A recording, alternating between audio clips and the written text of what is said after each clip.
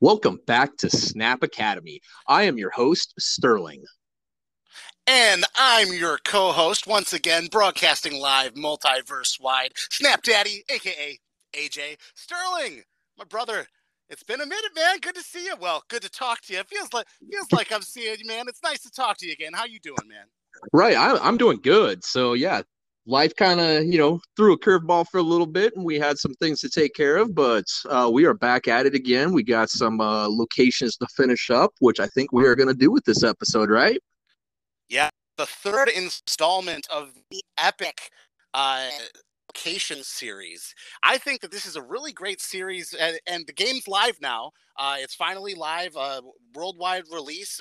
Got an influx of new players. I know the Facebook group has doubled in size, so that's awesome. And I think that these episodes, this one today and the two previous ones about locations, can be one of the most important resources for a new or if you're a casual player like me who had to take a little bit of a for a minute to play some Magic, but I'm back.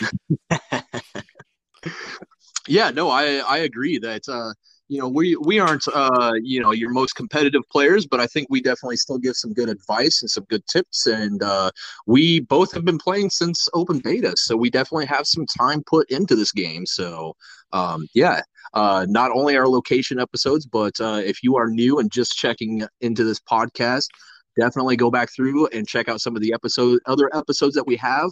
Um, we've got some good information for you guys. So and look forward to what we bring into the future.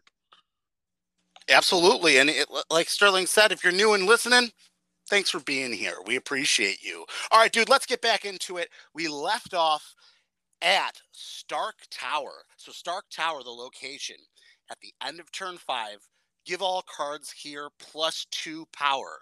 Seems like a location you want to be at, right? Yeah, it's a good location. It's nice that it's not until turn 5, so you can kind of give a little bit of some thought as to where you want to go. Also, don't be scared to not even go there, because especially if the opponent plays more cards than you do, it's not the end of the world. You only have to win 2 locations. So but if you are, a lower cost deck, it's a fun location to go to. You can throw down a bunch of cards and get +8 power. Yeah, and so I've been thinking about the game from like a beginner's perspective. I was mentioning in our pre-show that my wife, Jenna Magic, aka Mommy Magic, aka Jenna, aka Snap Mommy. I'm getting her AKAs confused. She just started, and so I'm trying to look at these locations kind of from the lens of like a newer player. And I was just thinking about this one, and something that I think would work great is Nightcrawler. Putting Nightcrawler or something, Vision or something that can be moved at Stark Tower. Because one of the dope plays with Nightcrawler is moving him late, like filling up a location and then getting him out of there to put something more powerful in. I know that I've fallen victim to that surprise and be like, oh, damn, that's Nightcrawler and he hasn't moved yet. So you get a free win there. But it's nice so you can leave there until he gets power buff and then he can move. So I think that's stuff like that is something you want to keep an eye out for to maximize what you can get out of it. Oh yeah, definitely. And Nightcrawler, new players get him pretty much right away. He's a solid card throughout all of your collection. I still play him in a lot of decks. He's good, especially in those kind of interactions like you just mentioned. Throwing him down on Stark Tower, getting some power buff, and then moving him out and freeing up space for other cards. So yeah, really good. Yeah, I feel it. Okay, so next up is Starlight Citadel. After turn 4, swap the position of each location. So this is a similar effect to Quake, which I haven't played much with. Quake's her name, right? She Yep. comes down, Yep. Quake, she has swaps to them. go to the middle location for her ability to proc, but then she swaps the locations, like Right. mixes them up. So this is it's kind of random, but I think that it's something that whenever the locations swap, it can really throw a monkey wrench into your plans. It's something to keep an eye out for. It's also something that, like, if you have, one of the other locations that, gives minus power, I think like sewer system, uh, it's okay then to go ahead and play into those, because then you're going to swap it around and it's not going to be that location anymore. You're actually going to get your normal power instead of that debuff. Right, that's smart. Yeah, so thinking about that, and or things where like you can't play uh cards there, or not bar with no name. Whoever has the lowest power here wins. You play a bunch of stuff there because you know the locations are going to swap. The next level of thinking, the next level is though, my opponent. I've played to the -3 location, or I've played to the bar with no name, and now my opponent changed this location with Scarlet Witch, or with Magic, or with Rhino. So that's like the next step in the strategy tree. Right. Also, something to be aware of is if you play something like Storm, that will, flood the location. And then if, this comes out and swaps them around, that location is still flooded, even, wherever it moves to. So, definitely keep that in mind. Right, right. You're not going to be able to add stuff. Well, you can still add. You just can't play to it. Yeah, Right. a Yep. lot of wild seem to come up that often, which I I think is good. The swing location positions can be definitely one of the more brutal RNG aspects in the game. But like you said, you can play around it, and uh, RNG affects both players equally. So it's just how you play around it. Yeah, exactly. I think, and that's, people will bring out a lot of the RNG in this game and talk about it a lot. But like you said, it is equal to both players, and it's more about, what can your deck do, your knowledge of the locations, your knowledge of potentially what your opponent can play. So that just all kind of, adds into it. For sure. All right. So next up, we got Strange Academy. At the end of turn 5, move all cards here to other random locations. So definitely the movement deck's best friend, if the movement deck even still exists at this point. I sometimes I like to fill up a location for this pop off to kind of control it more. What do you think about that? Well, see, and I guess it depends on the style of decks that you enjoy playing. I play a lot of Professor X, and I love it when people are expecting a move and Professor comes down Ooh. and locks down the lane, and it's like, oh, well, that's not moving anywhere now. So, Right, right. So uh, you might end up losing that lane, but they lose out on all the power that's stuck there. right, right. So, yeah. Yeah, Professor X, one of the most tricky cards in the game for sure, and you can definitely get people. Also, it's great to have just a natural move from the location, because there's a lot of cards that uh, get bonuses from cards moving, or it's important to move them around. So just having that happen naturally could end up being a bonus. Um, Right. And you also want to pay attention to what the other locations are, because as you mentioned, the bar with no name, if that's a location out there, maybe you don't want to have anything in Strange Academy. Or maybe you play out so that in other lanes, so that you can kind of like, mitigate where cards get moved to. for sure. And to kind of reference what you were saying, like about, knowledge of locations and stuff like that. If let's say a scenario where the second location revealed is Strange Academy, maybe you don't want to play to that right away, because you got to think, what could that third location be? Could it be something like Bar that has no name, that this could just, if I play a card here, it could end up being an auto loss for me. So that's definitely something to keep in mind as well. Yes. All right. Subterranea. Shuffle 5 rocks into each deck. If I'm playing Mr. Negative, A lot of decks, this is my most hated location. Really no deck can play around this. You're getting 5 craft cards in your deck. I think the only deck that really could potentially utilize it is the Patriot style decks that pump up cards that have no abilities, Kazar, Blue Marvel. But even then, getting 5 crap cards in your deck is going to make it more difficult to find your power pieces. So I absolutely hate Subterranea. I really wish it wasn't 5 rocks. Yeah, It's 5 is brutal. yeah, and it's such a feel bad when you draw 3 rocks in a row. I don't know any deck that can actually come back from that. Right, right, and it may be Carnage. Carnage is kind of okay with rocks, but even with the Patriot, they're still drawing worse cards than they would be otherwise. So it definitely hurts every deck. Some decks it might just end their game outright. Yeah. Yep. No, and you still, unless your opponent snaps again, listen back to one of our podcasts about the snap mechanic and things like that. But if your opponent snaps, you probably want to leave right away.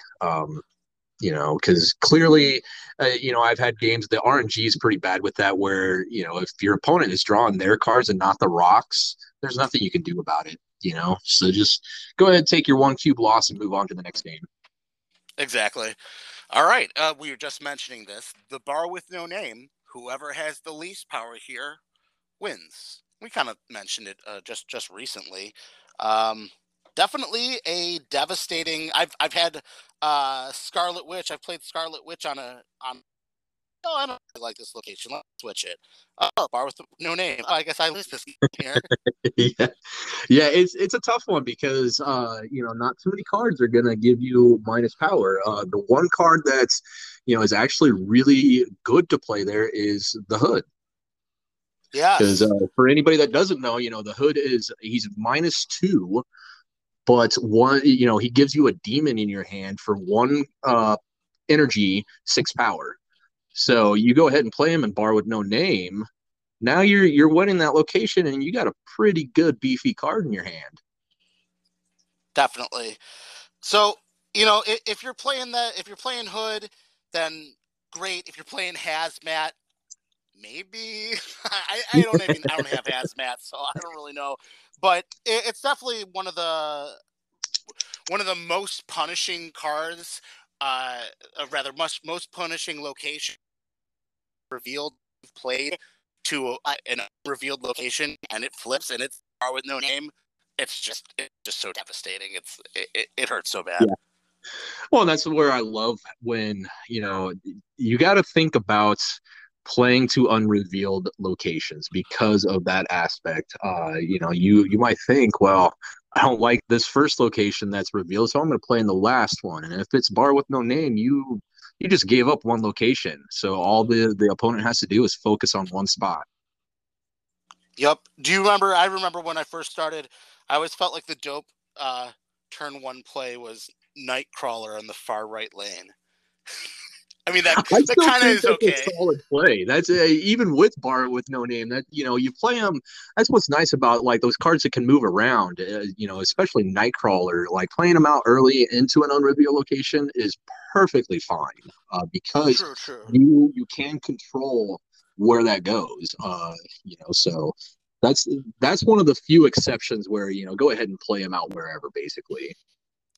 Okay. I still think that you're giving up a little bit of equity by making yourself have to move him if it's a bad situation. But, he kind of bails you out. So, anyway, just having such nostalgia for this, for my early days. Good old Nova Carnage. Oh, yeah. Yep. All right. The Big House is the next one. This is, I think, one of the more common locations. Do you know, Sterling, do the locations have like a rarity on like how often they come up? Do you know anything about that? I know they mentioned way back in the beginning of beta that there are some that are coded to come out, not on turn 1 and more towards turn 3. There's also some like Ego that I know has just a very low chance of coming out anyways, no matter what spot that location is going to be in.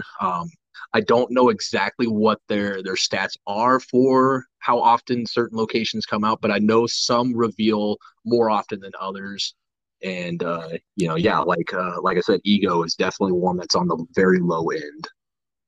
Yeah, so I feel like the big house is one of the common ones because it comes out often. It's 4, 5, and 6 cost cards can't be played here. Now, it's something to note if you're new or just super casual and haven't come across it yet. Even if a card has its cost modified, it still remembers that it's a 4 or 5 when its original cost is what this text is referring to. No, didn't they just in one of the updates, didn't they change the wording on it? Because I know Oh, Goose did they? now, yes, Goose now says and some of those locations actually say cards that are this cost. And so if you reduce the cost, or changed it, say like with Wave or if Elysium is out, which is reduce all your cards by one cost, uh, then that does open up some other ways of being able to play some of Ah. those cards. Okay, Before see, they did I'm have the learning. wording yeah, they did have the wording where, yeah, it remembered its exact cost, but now I think I'm pretty certain in one of the updates before the global release, they changed some of the wording so that, yeah, it actually looks at what the cost of a card is. See, bro, that's why you're the host and I'm the co-host. Okay, so that's what's up. I'm really glad. I'm really happy about that because I felt like it was kind of counterintuitive. It kind of was like you had to have a lot of knowledge on the game to be like, oh, like just to keep that in your mind that cards cost a certain amount, and I didn't like that. So I'm glad that it's just a more straightforward way Yeah, of doing this. it is definitely it now looks exactly at what the cost is of the card, not what it originally was. Got it. Got it. So, like you said, this opens up a lot of possibilities. This card seems to be slightly less brutal as it was before. Yeah, I mean, it's still because how often are you reducing, six costs by more than one or two? You still can't play them in that location, but Oh, true um, that. Yep. you know, you it, you still it gives you some good information if your deck that might be just a location that you just don't even bother with because you're playing more of the higher end type stuff. But again, knowing your deck, how your deck plays, and knowledge of all the cards, what potentially your opponent plays. If you see them playing things like Nightcrawler and Korg and Iceman, then you're like, okay, they're probably playing a Khazar style deck, so they're going to be able to take more advantage of this location than I can. Right. Right. Huh. Okay. Well, that's good to know. I'm glad we brought that up. That really changes a lot, but still, it still can be depending on your deck, someplace that you might not want to go. All right. Yep. The hub. Add a random card to each player's hand. Eh, Yeah. I don't know. It's fun. Like you said, RNG is, pretty popular in this game, but sometimes you'll get a really good card that you can actually play, and other times you get a card that's like, yeah, this is just a waste in my hand right now. Yeah, or it could take up a slot in your hand and kind of jam things up when you're trying to, like maybe make dupe girl do something where like you want to Jane Foster all your zero cost cards into your hand. You got this thing in the way. I feel like the chances of it being bad are pretty low. I feel like back when I first started playing, whenever I got like a random card added to my hand, I felt like I would play it, but I feel like that's just not good. I think you're better off playing something in your deck most of the time when when you just get a random card. Right, and it also depends on like the setup for your deck. Because I play a lot of destroyer style decks right now, and usually it's like if you get Sunspot turn one, awesome. You play them turn one, but then you don't have a ton of stuff you want to do until three or four. So um, you're kind of sitting around, gaining some power on Sunspot, and you know then if you do draw, get a random card that you're able to play on curve or whatever, maybe you want to, maybe it'll throw off the opponent too to like, oh, why are they playing this?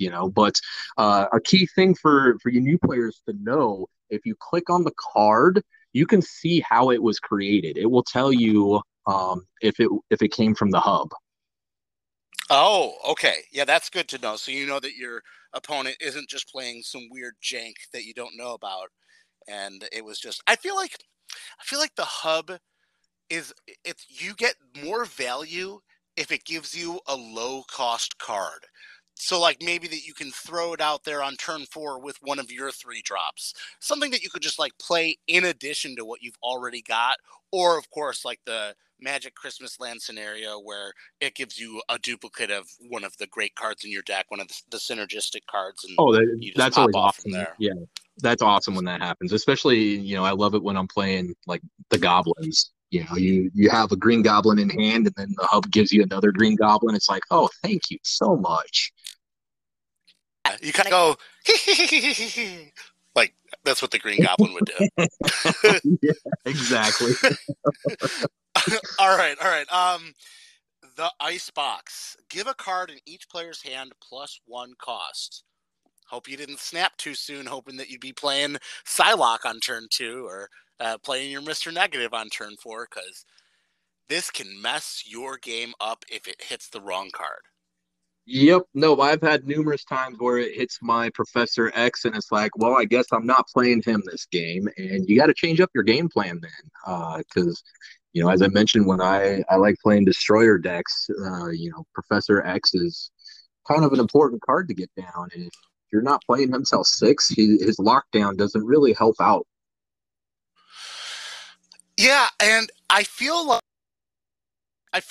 whenever I get a card in hand, whenever the effect happens to a card in my hand, like when I get Iceman, I feel like I just never play that card. Yeah, I mean, for the most part, it just kind of depends. Again, I think it really is dependent on your curve and where, that changed. Because as you mentioned, some cards you really want to come down on a specific turn. Whereas there are also other cards that it's like, I don't really care that costs, 1 extra now. You know, if you get, you got to pay 2 for a Nightcrawler. Maybe you got an extra 2 energy on one of your turns. You just go ahead and throw it down. It didn't really affect you. Whoa. So I'm thinking here, bro. So with this new update, this new update, will that affect? Let's say this happened to your Nightcrawler. Would that mean that Kazar doesn't buff Nightcrawler then? I believe so because he's no longer a 1 cost. He would be a 2 cost. Same with if you like the big house. If you have a 3 cost in hand and Icebox increases it by 1, you cannot play it at the big house now. I love that. I love. Oh, that's such a huge change. I love it though. Yeah.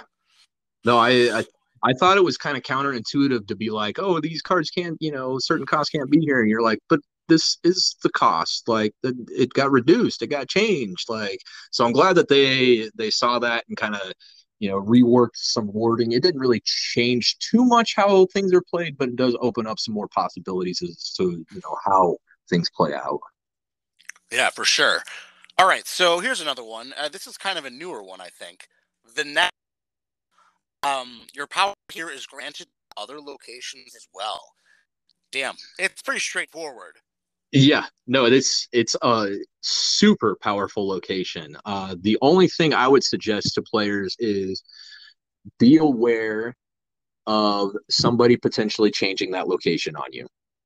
Because if you're going to throw Mm-hmm. down a bunch of your power, your big dudes into one location and not worry about another location just because you're thinking, oh, I'm going to have 30 power across the board. And then all of a sudden they play, Scarlet Witch or Rhino or whatever, and they change the location on you. Now all of that power in the other locations go away. Yep, that's about it. So I think maybe with this one, you're probably more Likely to play there late. I think that might be a good strategy with this I location. honestly, I still just go ahead and throw down like the good stuff that I don't put all my eggs in one basket, but I still want some good power there. That way, even if they do change the location, I'm still winning that location. But I do want to have like a plan B as well. Okay, I feel that. That's good. All right. The Superflow. I love this. One of the most fun locations in the game. If you have no here, +1 energy each turn. Oh, it's great. I love it. Oh, I love Superflow. And you can wreck their game plan so many different ways with this location. Because one, I mean, you're playing stuff a turn early, so that's always really good. And then two, if you play something like Professor X, and they don't, because people don't play there until like the last turn. So if you lock it down early, now they're that's a free location for you. Also, we mentioned the goblins before. If you throw down a green goblin on turn 3, it's going to their side. They're no longer getting the extra energy while you continue to get the extra energy. Yes, that is huge to keep in mind. I love the play of Professor X here when opponent wants to keep laying stuff down and getting the benefit. They're not going to play there, so you just drop Professor X and it's locked down, and you can live with losing the extra energy. I definitely like the location. It makes token generators, well, just Squirrel Girl pretty much not good. Um, and Yeah, again, not very. yeah. Back to not playing stuff too early. I love it when people play Squirrel Girl on turn 1, and all right, you have no clue what's coming out, and then all of a sudden there's Super Flow and there's Bar with No Name, and it's like, all right, sweet, I've got this now. Yeah, it's like a between like playing in pool 1 and playing in pool 2, because I remember when I was stoked. I was like, yes, Squirrel Girl every time. And I started playing more, and things like this would happen. And, Bar with No Name and Squirrel Girl's not doing it for me anymore. Filling up too many slots. I want to play all my zero cost. I want to play my whole deck out. Anyway, I'm getting off on a tangent with that. But yeah, whenever you can get an extra energy each turn, that's great. But you also got to keep in mind your opponent's getting that too, and some people are playing very heavy decks with stuff like Wave and Electro to facilitate that naturally. So if they're getting another way to drop stuff early, that's something that you might want to keep in mind, is that your opponent might be able to take even better advantage of it than you can.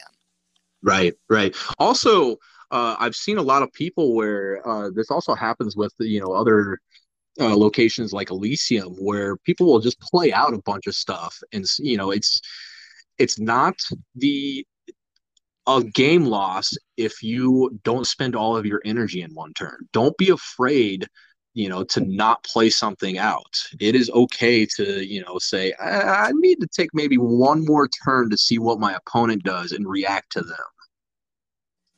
For sure, for sure. And because you don't want to, just because you have the extra energy, you don't want to reach too far and start playing things unnaturally early. And that can kind of mess up the way that certain cards can be played. So, yeah, that's something definitely good to keep in mind. Yeah. Okay, here we go. The Triskelion. Fill each player's hand with random cards. What's the maximum hand size? Is it 8?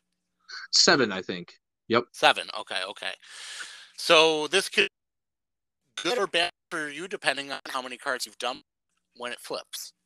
Yeah, what's really annoying is if you're playing, more of a, not too many low drops, you're playing a few twos and mostly 3 and forward, and this comes out on turn 1, and you aren't drawing any cards until you can actually start playing stuff. That's the only time I've really hated that location.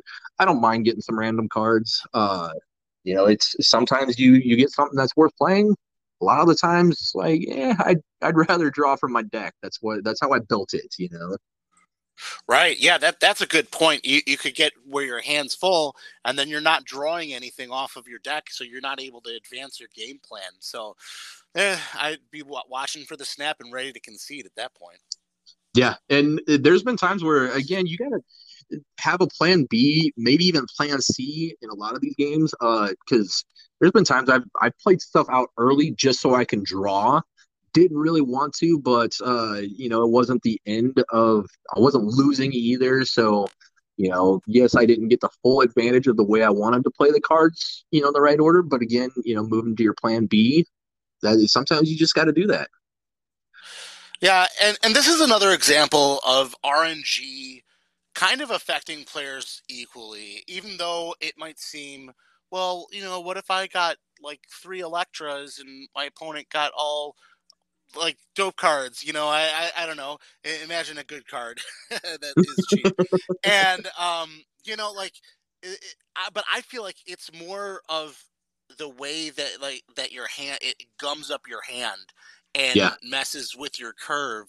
It's more of that than, oh, I only got cheap bad cards and my opponent got mid-costed dope cards. So I think that's about the RNG in the game. It doesn't exist. It can sometimes feel bad, but most of the time I think it's just equal for both players. Right. Yeah, and every card game is RNG anyways. I mean, RNG starts the minute you shuffle up a deck. Yeah, we're not playing chess here. Right. Yep. Did you hear about that? We're not going to mention anything, but you know who Magnus Carlsen is? Is that the guy's name? Oh yes, yep. I know Did you who hear he about is. the Did you hear about the controversy with his opponent? He was I alleging he was cheating. I did not actually. Oh, bro, you gotta Google it. Just Yeah, Google I it. looked that up Uh, actually. yeah, it's pretty funny. Hey, not to kink shame anyone, Anyway, next up, the vault. On turn 6, cards can't be played here. Hmm. I Yeah. What I do you say? What like do you got this about this? location. Just because okay, so I can't play my 6 drop there. Maybe there's another location, but you can also set it up knowing like you can't play there either on 6. So if I'm winning by turn 5, that's the key time is turn 5, knowing like, is this a location I want to fight for? Or do I just give it up, let my opponent put more resources there while I'm playing into other locations? I've seen that a lot. Your opponent just drops everything, goes way overboard, and fills that location up, and you just say, "Forget it. I'm not going to do that." And that's like I think that's one of the level up moments in Marvel Snap. Like you're early in the game, you're like, okay, well on turn 6 I can't play cards here. Then of course I'm going to fill it up while I can. Then the next step on the decision tree is, how about maybe I just don't play anything there. Yeah. Yep. It's a good choice sometimes. Especially, if you think your opponent is going to play a bunch there, just don't even worry about it. Or Okay. maybe you just have a good power play on turn 5, So Yeah, it can work out where you're just playing straight up good old easy basic Marvel Snap. I, you know what, man? So here's something before we go to the next location that I've been thinking about that's really hard, and I think it doesn't really come into play until like you're deep in pool 3, like bluffing and the meta of like when you're playing against all people who know what they're doing. Because when you get to that point, then you really got to start second guessing your decisions. I feel like that doesn't start happening until late pool 2, early pool 3. What do you think about that? I for the most part agree with you. I have definitely noticed this past week that I'm playing against more players that are willing to stick around longer than they should. Um, I'm definitely gonna keep talking about our previous episodes, but do not be afraid to retreat, especially if your opponent is snapping and you don't have that guaranteed win in your hand. There is no reason to stay longer just to see how it played out. Now, I'll do that if there's the max of 2 cubes on the line. Because I don't mind giving up 2 cubes just to see, like, okay, I think you're gonna play this, but if you don't, maybe I'll win, because I do have some good plays here on the last turn. But if they snap on the last turn, I'm out of there. I'm not giving you 4 cubes just so I can see how the game ends. Right, right. I think it's something that definitely is one of the more advanced levels of Marvel Snap, is that the back and forth and like the next leveling and knowing when. I think that if this game ever does get like a real competitive scene where we're seeing people flown to an arena or flown to a hotel convention center and sitting down and doing doing the thing with the webcams and everything. I think that you're going to see a lot more bluffing and darn like outright weird play, uh, outside of meta play. And we've talked about this in previous episodes, that one of the beautiful things about Marvel Snap is you might have a better chance of winning with an off meta deck than with a meta deck, because then your opponent doesn't know what you're going to do. But I guess what I'm getting at is, at what point you know what to do. At what point are you playing against people that are fully informed? I guess that's what I'm getting at. See, and I think it's the more you play, and this is the same for pretty much any competitive style card game, the more you know the interactions and know the cards, and you can still, even with the off meta, you can still kind of have an idea what potentially is my opponent looking to do here. You can also think like there's numerous times where I'm looking at the board and I'm like, I'm going to throw down 16 power on this location on this turn with Destroyer. What potentially could my opponent play here as well? And if you haven't seen stuff that plays well into a Destroyer deck, okay, maybe they're going to play a Hulk. Well, that's not enough power to beat my 16. So, um, again, it's just back to the knowledge of the cards, the card pool, and what you could potentially be facing. You may not always be right, but if you have a good idea, like, this is probably what you're gonna play. And if you watch, streamers, and I'm gonna throw out the TLSG and Jeff Hoogland. Those two are very good at actually predicting what the opponent's going to do. They talk about it. They'll mention, okay, my opponent might be playing this, might be doing this. If I draw this, I'm good to go. Next thing you know, the opponent plays exactly what they said. Huh. Yeah. Yep. That's that next level type of stuff. And yeah, sorry for the aside, but I felt like that was the vault was a good place to talk about that. Yeah, no, definitely, dude. All right. Tinkerer's Workshop. +1 energy this turn. I feel like this is just one of those times where just because you have the extra energy doesn't necessarily mean that you should spend. Right. It's you gotta think a little bit about is what's my line of play here? Is it best to spend the energy? Sometimes it's just Tinker's Workshop comes out on turn 1, and you don't have any 2 drops, and you just play your 1 drop. So what? You lost an energy. Oh well. And if your opponent plays a 2 drop, I mean, how often is it they got a better benefit out of it than your 1 drop? I mean, it's the power ratio between 1s and 2s isn't that big. Now, if Tinker's Workshop comes out on turn 3, and all of a sudden, like, oh, now 4s are open, it's a little different. So it depends really on when that location gets revealed, I think. Right. And also the composition of your deck. Same thing with the next location, Titan. 6 cost cards, cost 1 less. Now, this one, not so much as Tinkerer's is like revealed, but more so if deck can take advantage of this, then it's going to matter. Otherwise, it's not. I think they're pretty similar locations, although the effect is pretty different. It both kind of comes down to deck composition.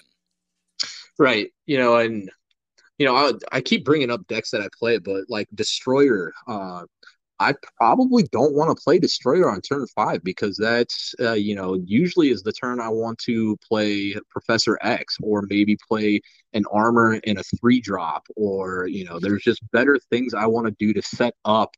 If I have Destroyer in hand, Destroyer wants to come down on turn 6. Right, right. Yep. All right, so the next one, I don't know if I've seen this. This might have been updated. Transia, shuffle the locations. Is that a real look? I'm reading off an unofficial list here. I I've never heard of that one. Plus, we have that we just talked about it earlier, the one that swaps locations. So I'm not sure what I that. wonder. Yeah, I wonder if that somehow like got in there because that was originally what the like effect like maybe that was like the beta test or like the pre-testing, the alpha testing name of that effect location. Anyway, we'll Yeah, keep moving. That's yeah, not a real yep. location. Scratch that from the record. Okay, the next one. Wakanda. Cards here can't be destroyed. I love how it throws up the little shield, just like armor does, but it's the purple Wakanda shielding. That's dope. Yeah, no, it's a fun location. I mean, depends. All these locations really depend on your deck, but like if you're playing a destruction deck, that you don't really want to see this, and you're kind of forced more into other lanes. But if again, if I'm playing my destroyer deck, though, I don't have to worry now about finding armor. Or if I do find armor, now I've got 2 locations that I don't have to worry about losing my cards at. Yeah, there's definitely a lot of decks I think that can take advantage of this. Also, the one drop deck. I mean, I guess if Killmonger still exists as like something that people play, uh, that deck, the one drop deck can take advantage of that location as well.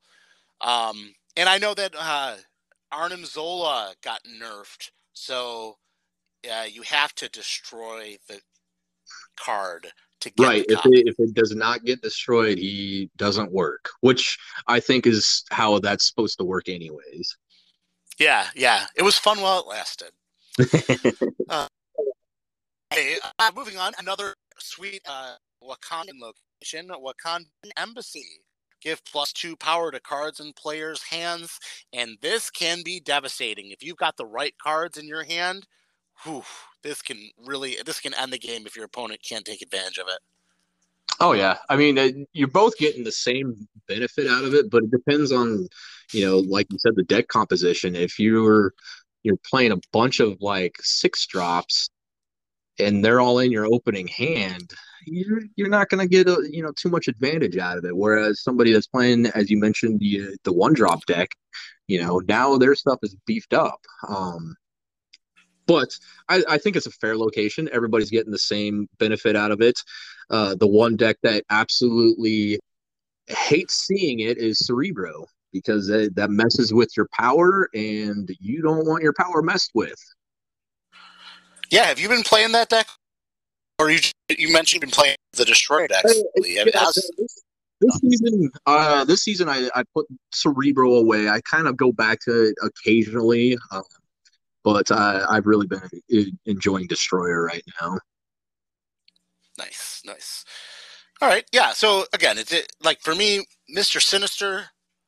So sweet, getting that Oh, +2 power, yes. or Yep. multiple man, or Hulkbuster, just cool stuff. Just definitely Yeah. like if you can take advantage of it, then you'll know. Oh, exactly. Yep. Washington D.C. What a boring location, right? Washington Right. D.C. I Whatever, think, right? yep, the only deck that cares to see this that will actually affect their game plan is Patriot. Because Patriot buffs up cards that don't have any abilities, and Washington D.C. gives, what is it, plus how Plus, much to cards? +3 yeah, power to +3 cards to with no cards with no abilities. abilities. So, Mm-hmm. it's and that's a, where sometimes certain locations that come out in certain orders might matter. If you get Subterranea on your first location and you're shuffling 5 rocks into your deck and only drawing those rocks, if your opponent's not drawing those rocks, they're not getting advantage from playing rocks out. You can play them out to Washington, D.C. and actually get some use out of those rocks. Yeah, Squirrel Girl loves it too. Just gotta say, I'm gonna poo-poo on Squirrel Girl where appropriate and praise her also. I've definitely played games where there's been Washington D.C. and the place where you can't play cards to, and someone plays Squirrel Girl, and it's like, damn, that's really good for them. But Right. man, Yep. I was saying Washington D.C. was a boring location, not just from ability, but flavor-wise, dude, man, just like Washington D.C., that just sucks. Man. Like everywhere else is so much cooler. They should just change that to Transia. Just call that Transia and just get rid of Washington D.C. It's fine. All right, Yeah. Weird World. It's pretty weird. Both players draw from their opponent's decks. I I actually like this. I really enjoy when the game is kind of flipped on its head a little bit. Um, I just posted in the Facebook group game I had with somebody from Weird World, and I'm sitting with a Green Goblin in my hand that I'm already playing in my deck. Weird World comes out the next draw. I'm drawing their Green Goblin as well. So uh, I Oh was yeah, I definitely saw able that. I saw to, yeah, that. yeah, I was able to play their deck against them, and not to say that my deck wasn't good, but they were still trying to play their deck because they were playing Lockjaw, they played out Jubilee, they played out Jane Foster, and it's like, well, I don't. You should have switched your game plan, and again, knowing cards, knowing what the meta is like and what potentially people can play, you can tell within the first one or two draws, like, oh, okay, this is the deck that you put together and know how to play around it now.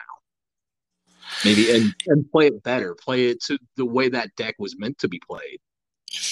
Sure. So then you would agree, what I get from what you're saying here, because you said that you like it when the game gets flipped on its head, like District X, right? That's the one where replace each player's deck with random cards, right?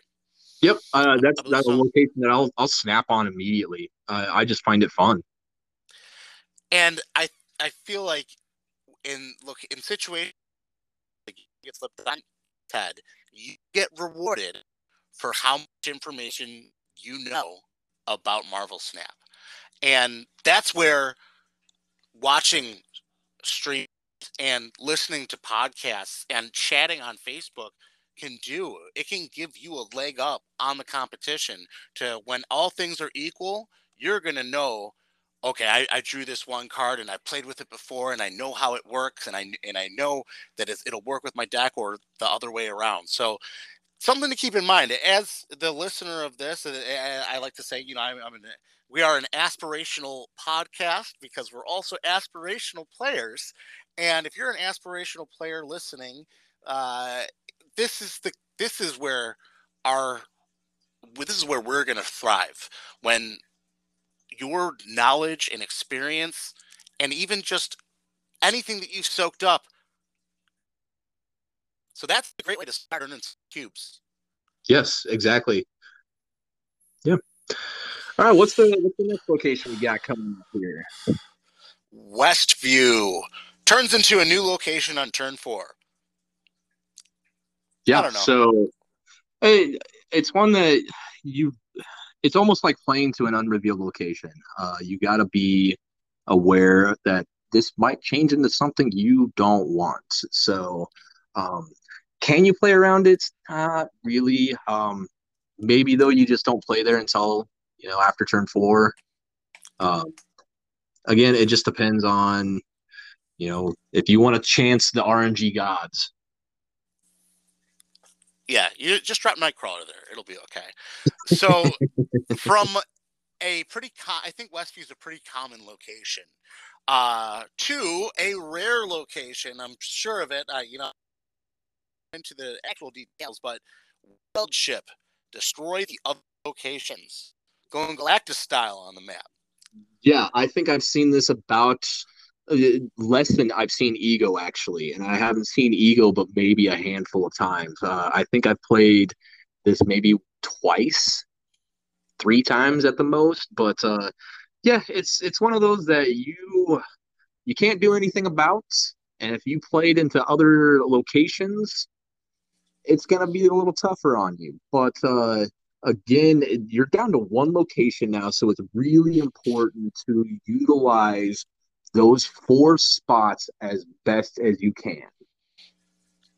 Right, like you're saying, just because you can play something doesn't mean you should. I've been in situations playing World Ship where, or even any other game where the other locations just get turned off for any other reason.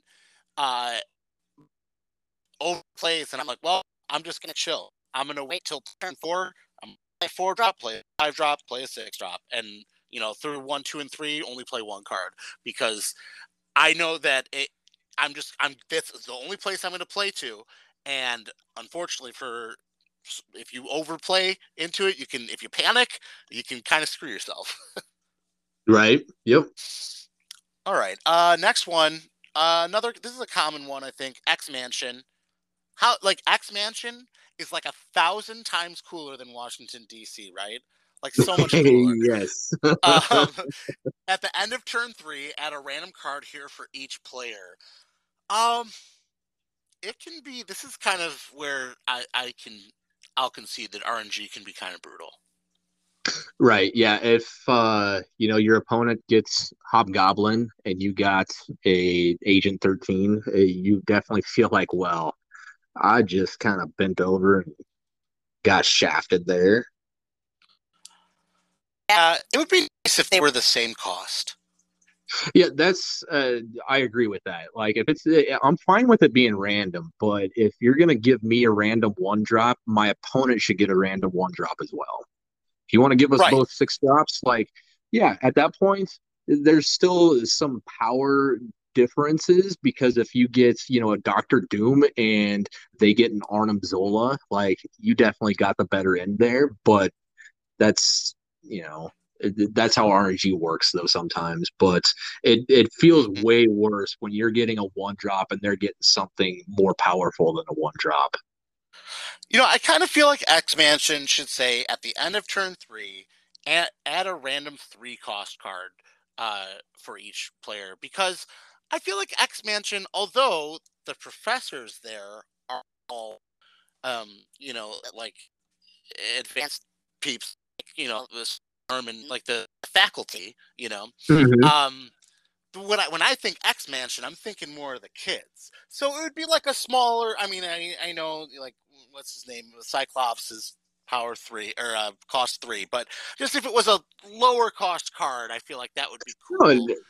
I kind of agree with you there. Yeah, if it was like a three cost or less, even then I wouldn't feel so bad if I get a Nightcrawler and they get a Cyclops. Like, okay, the power ratio isn't that big there, and maybe my Nightcrawler is actually better for me because I can move him out to a spot that will benefit me.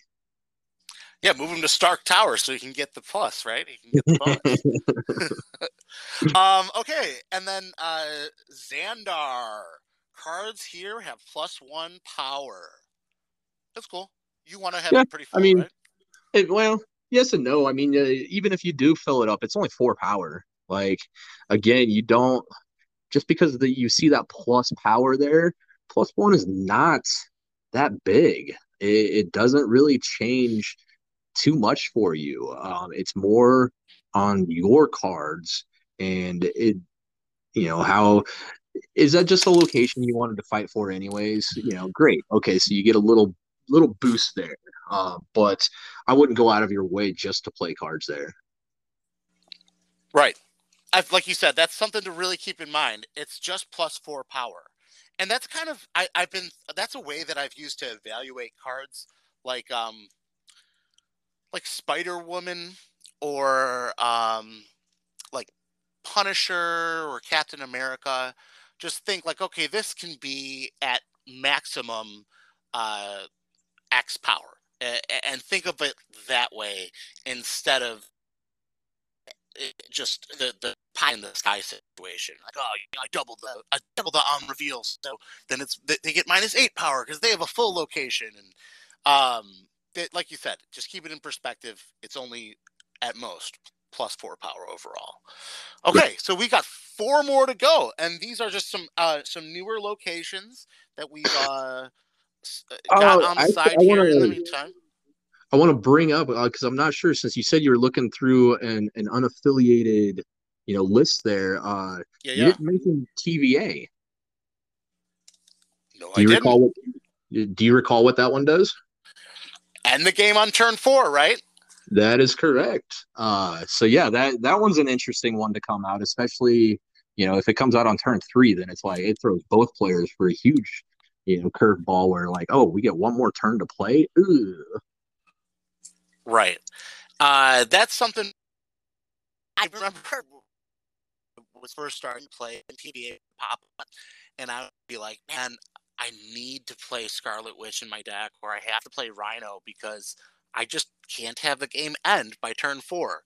But I'd rather just have a good deck and concede if necessary. Right. But it is fun if you're already playing something like Scarlet Witch in your deck. You can, your opponent, you like mess with your opponent where they're thinking the game's going to end. So they go ahead and throw down all of their cards, basically putting all their eggs in one basket. And you play Scarlet Witch and you're like, yeah, I still got, 3 more turns to go now. Yes.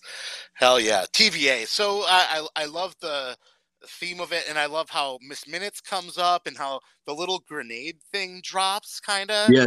Yep. like when I they love the reset the animations. timeline. Yeah, Yes. very cool. Nice, good way to remember. Again, that's why you're the host. All right, so and hey, if anyone's listening, if you've listened to these 3 episodes and you notice that we've missed a location, leave it in the comments. Let us know. But we've got 4 more to go. The Raft. This is that super high security prison, right? Yes. Um, Yep. and it's pretty cool thematically, right? So it's whoever fills this location first draws a 6-cost card. It costs 0, so you're breaking them out of prison, kind of.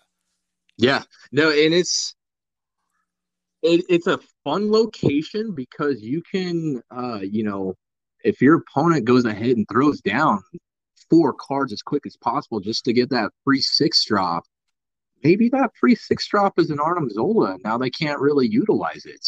Or maybe that free 6 cost is a Infinite and they don't want to give up their turn 5. So I my suggestion is don't rush it.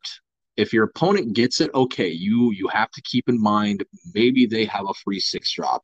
And there has been times where I'm like, I'm gonna go ahead and play through this game, and they'll drop, 2 big powerful cards, 6 drops on turn 6 because they have something free. They have like a Magneto for free and America Chavez that they're already playing in their deck. Right. And, depending on where they play it, that it could be game over or not. And, hey, this is the all-star of this episode, Nightcrawler. This is a super dope place to play him because it ties in with that next level gameplay of Nightcrawler of you don't move him until later. So you can fill up the location without being punished by having a full location because you're out of there. So that's something else to keep in mind. Right. Nightcrawler, Also, play him, put him in your deck. Yeah. Also be aware of like the goblins too. Because if you play either of the goblins for your 4th card there, you have filled it up. It's gonna look at that first and say, yep, you filled it, and then it will go to your opponent. Oh, yes. Okay. Very interesting. That's a good tip, dude. All right. The Raft is super cool thematically and gameplay. Next we got the Peak. Each card in your hand swaps its power and cost. So it just does the Mr. Negative thing for you. I mean, Yeah, I I like it. remember when it first came out. It was only a few weeks ago, but everybody was playing a Mr. Negative deck. And that Yep. was kind of annoying. Like, really, guys? Like, come on. So I It think is during that annoying. time, yeah, when it was a featured location, I didn't play as many games because I was tired of just playing the same exact deck every single time. It was like just yeah. So I like the idea of featured locations, but it's also a little frustrating at times because they do it to try and like let's mess with the meta a little bit, but in a Uh-huh. way it kind of like limits the meta because people are playing specific decks to play into that location or playing the exact counter to that location. And then if it's not fun, like you said, it can make you turn the game off. Yeah, if I'm only seeing one deck every time I hop on, I'll give it, a day or two before I really put more effort into it. Especially if I'm grooving like with a deck that I think is going to be like my main deck to help me climb.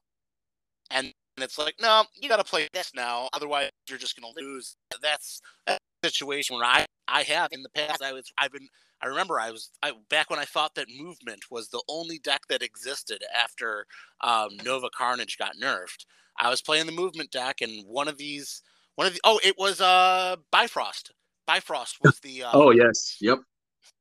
and I stopped playing because movement was the deck that I was all in on, and I was learning it, and I was like getting the hang of it, and then it was like, nah, dude, your movement deck is beat now, and I didn't feel like playing around it. Or actually, it was more. I'll tell you this: it was more that I didn't want to do the thinking required to like do. Marvel Snap games can be pretty chill, but they can also be super complicated. So I was doing a lot of my playing late at night, watching a newborn. So I at that point I was like, no, care. Right. Yep, I hear you there, man. All right, so that's the peak. This one is cool. Oscorp Tower. After turn 3, all cards at the location will swap sides. Now, I learned something today on Facebook. Something like this is swapping is different than moving because like somebody like Colossus still swaps sides because it says that it can't be Yep, moved. right. It's not a move. It's swapping. So, um, this is another one where I mean I just mentioned I don't like playing when seeing the same deck over and over. But when this came out, um, I was loving playing the Hood and Electro. Oh yeah, because if you give You them know, Electro, then they can only play one card a turn. Yep. And they don't get the energy bonus. Energy's bonus is an on reveal from Electro. His ongoing is you can only play one card a turn. So you get all the benefits, they get all the downfall. And if you played Hood as well, you're getting that demon and you're giving them a -2 power card. Mm-hmm. So All yeah, right, so yeah, that's definitely. And hey, man, love Oscorp Tower. How cool. yeah. Finally, you've got this one, Daily Bugle. Tell us about it, Sterling. Oh yeah. So when it's revealed, you get a copy of a card from your opponent's hand. So it's nice to kind of get some information. Also, you can kind of play around like, okay, I have these three cards. What card did you potentially get out of this? So, um, and what's really cool in the game is that it will copy the exact card. So it copies the card back you're using. If it's a variant, it copies that. It copies what rarity you have it at, if it's still a common or if it's infinite. So really important to pay attention to see those animations. And also, like I mentioned, if you click on the card, it will tell you where that card came from. It will say at the bottom, created by Daily Bugle. Interesting. Well, and it can also kind of effectively be like a discard, like a Yondu or a Moon Knight, where if you wait, are you taking the No, card from the hand, or you're nope, just you just get a drawing a copy of copy of it. it? You just get a copy of Oh, it. So they still have that card. So yeah, um, got it, I've got it. I've had numerous games where I'm like, okay, did they get my Professor X? But then I see them play out something else, and I'm like, okay, you don't have Professor X. I can breathe a little bit, and not have to play around that. But That's cool. again, sometimes it will be, a synergistic type of piece to their deck that maybe if you don't have the rest of the cards, you're not going to get full advantage of it. Um, things like, oh, well, like Professor X. So I'm playing the TLSG had mentioned got a spotlight on this or something where it's Colleen Wing and Swarm with Professor X and Destroyer. So if you can get Colleen Wing to discard your Swarm on turn 5, you can still play Professor X and 2 Swarms and guarantee that, like, okay, I've got enough power to lock this down now, instead of like, ooh, are they going to play something as well, and hope for it. Nice. It's nice to hear Colleen Wing's name mentioned. Yeah, I hadn't played her a whole lot, even when discard was part of the meta and super popular. I didn't have some of the key cards by then, and when I did finally get you know other key cards, I just kind of put her out of my mind. Same with Swarm. I was like, oh, those only go on the discard. But like, yeah, in this, yeah, it's a really fun to see other people. I'm not a deck builder, and no matter what game that has deck building in it, I don't build decks. I'm definitely a net decker. I don't see that as a problem either, because some people just have better skill at putting a deck together. I can definitely learn the deck and play it well, though. And that's what I've been doing. Like, I'll take a deck that just plays into my style, and that's what this, Destroyer deck is. It's definitely my style. It's a very kind of control-y, just wait and react to the opponents and know, what is best and when to snap and when to leave. That's right, and I'm with you. And that deck, I would say, Marvel Snap does kind of have a Brewer's Paradise type of feel, in that everything's kind of even if you are net decking or not net decking, everything's kind of a riff on everything. And even if it's not, even if you make a totally unique deck, it's probably not going to be as powerful, but it might be able to win because your opponent will have no idea what the hell you're doing. Oh, exactly. Like, I know there's been numerous times where, turn 5, I snap because I have Professor X and 2 Swarms in my hand.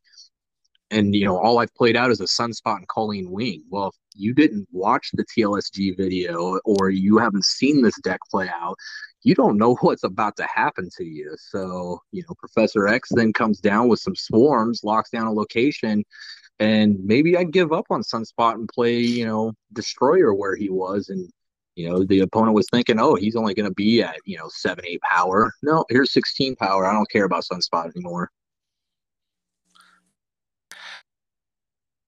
We did it. We finally got through all of the locations and a fake one. And we only did 3 episodes. Yes. Apologies to all your listeners for us taking our time, but yeah, hey, we're casual players. As AJ has mentioned, we're aspirational players. We don't bank on a guaranteed timeline for us. We are here to just we're fans of the game like you guys, and we're here to just put in a little bit of time when we have that free time to give you guys our tips, our advice, and our opinions about things.